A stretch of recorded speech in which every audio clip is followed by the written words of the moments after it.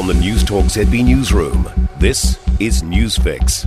In this update, one person's been confirmed dead following a house fire in Auckland first thing this morning. Several neighbours in Koikoe Street in New Lynn called emergency services to raise the alarm at about 7 this morning. Investigations into the cause of the fatal fire are underway.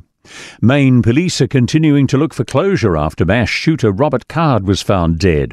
The 40-year-old's body was found near a river after an apparent suicide. 18 people died and 13 were injured in his shooting. A hunting ban has now been lifted after it was imposed on 4 towns earlier today. Lewiston Police Chief Dave St. Pierre says they can breathe a sigh of relief, but their work isn't done yet. We're going to grieve for the families that lost loved ones here. We're going to continue to work. We're going to persevere. And we've become better people for it. The Israeli Defense Forces, IDF, has told international news organizations their journalists' safety in Gaza cannot be guaranteed. International news agencies Reuters and Agence France Presse, AFP, contacted the Israeli military this week seeking assurances their journalists on the ground in Gaza would not be targeted by Israeli airstrikes. The IDF responded, saying they're targeting all Hamas military activity throughout Gaza, and under those circumstances, journalists are strongly urged to take all necessary measures for their own safety.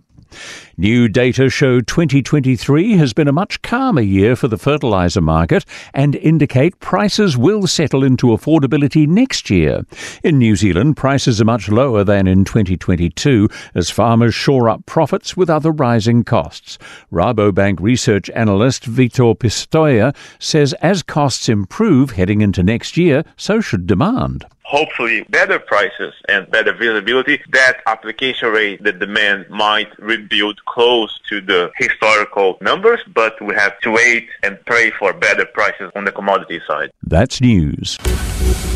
In sport, the biggest rivalry on the biggest stage of all. That's how Springboks halfback Faf de Klerk feels ahead of playing the All Blacks at the World Cup final tomorrow morning in Paris. De Klerk says he loves playing New Zealand and it brings out the best in him. For me personally, it doesn't get bigger than this. If you look what's at stake, getting the 4th title, going back to back, I can't really answer that. It's probably just the feeling that you have inside, and I think you all can feel it, and I think people and supporters can feel it. The Black Caps remain grounded as they get set to play Australia in the Cricket World Cup action in Dharamshala tonight. New Zealand sits 3rd on the group stage points table, 2 points ahead of Australia.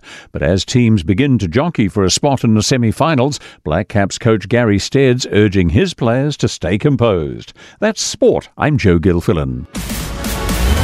For more news, listen to Newstalk ZB live on iHeartRadio.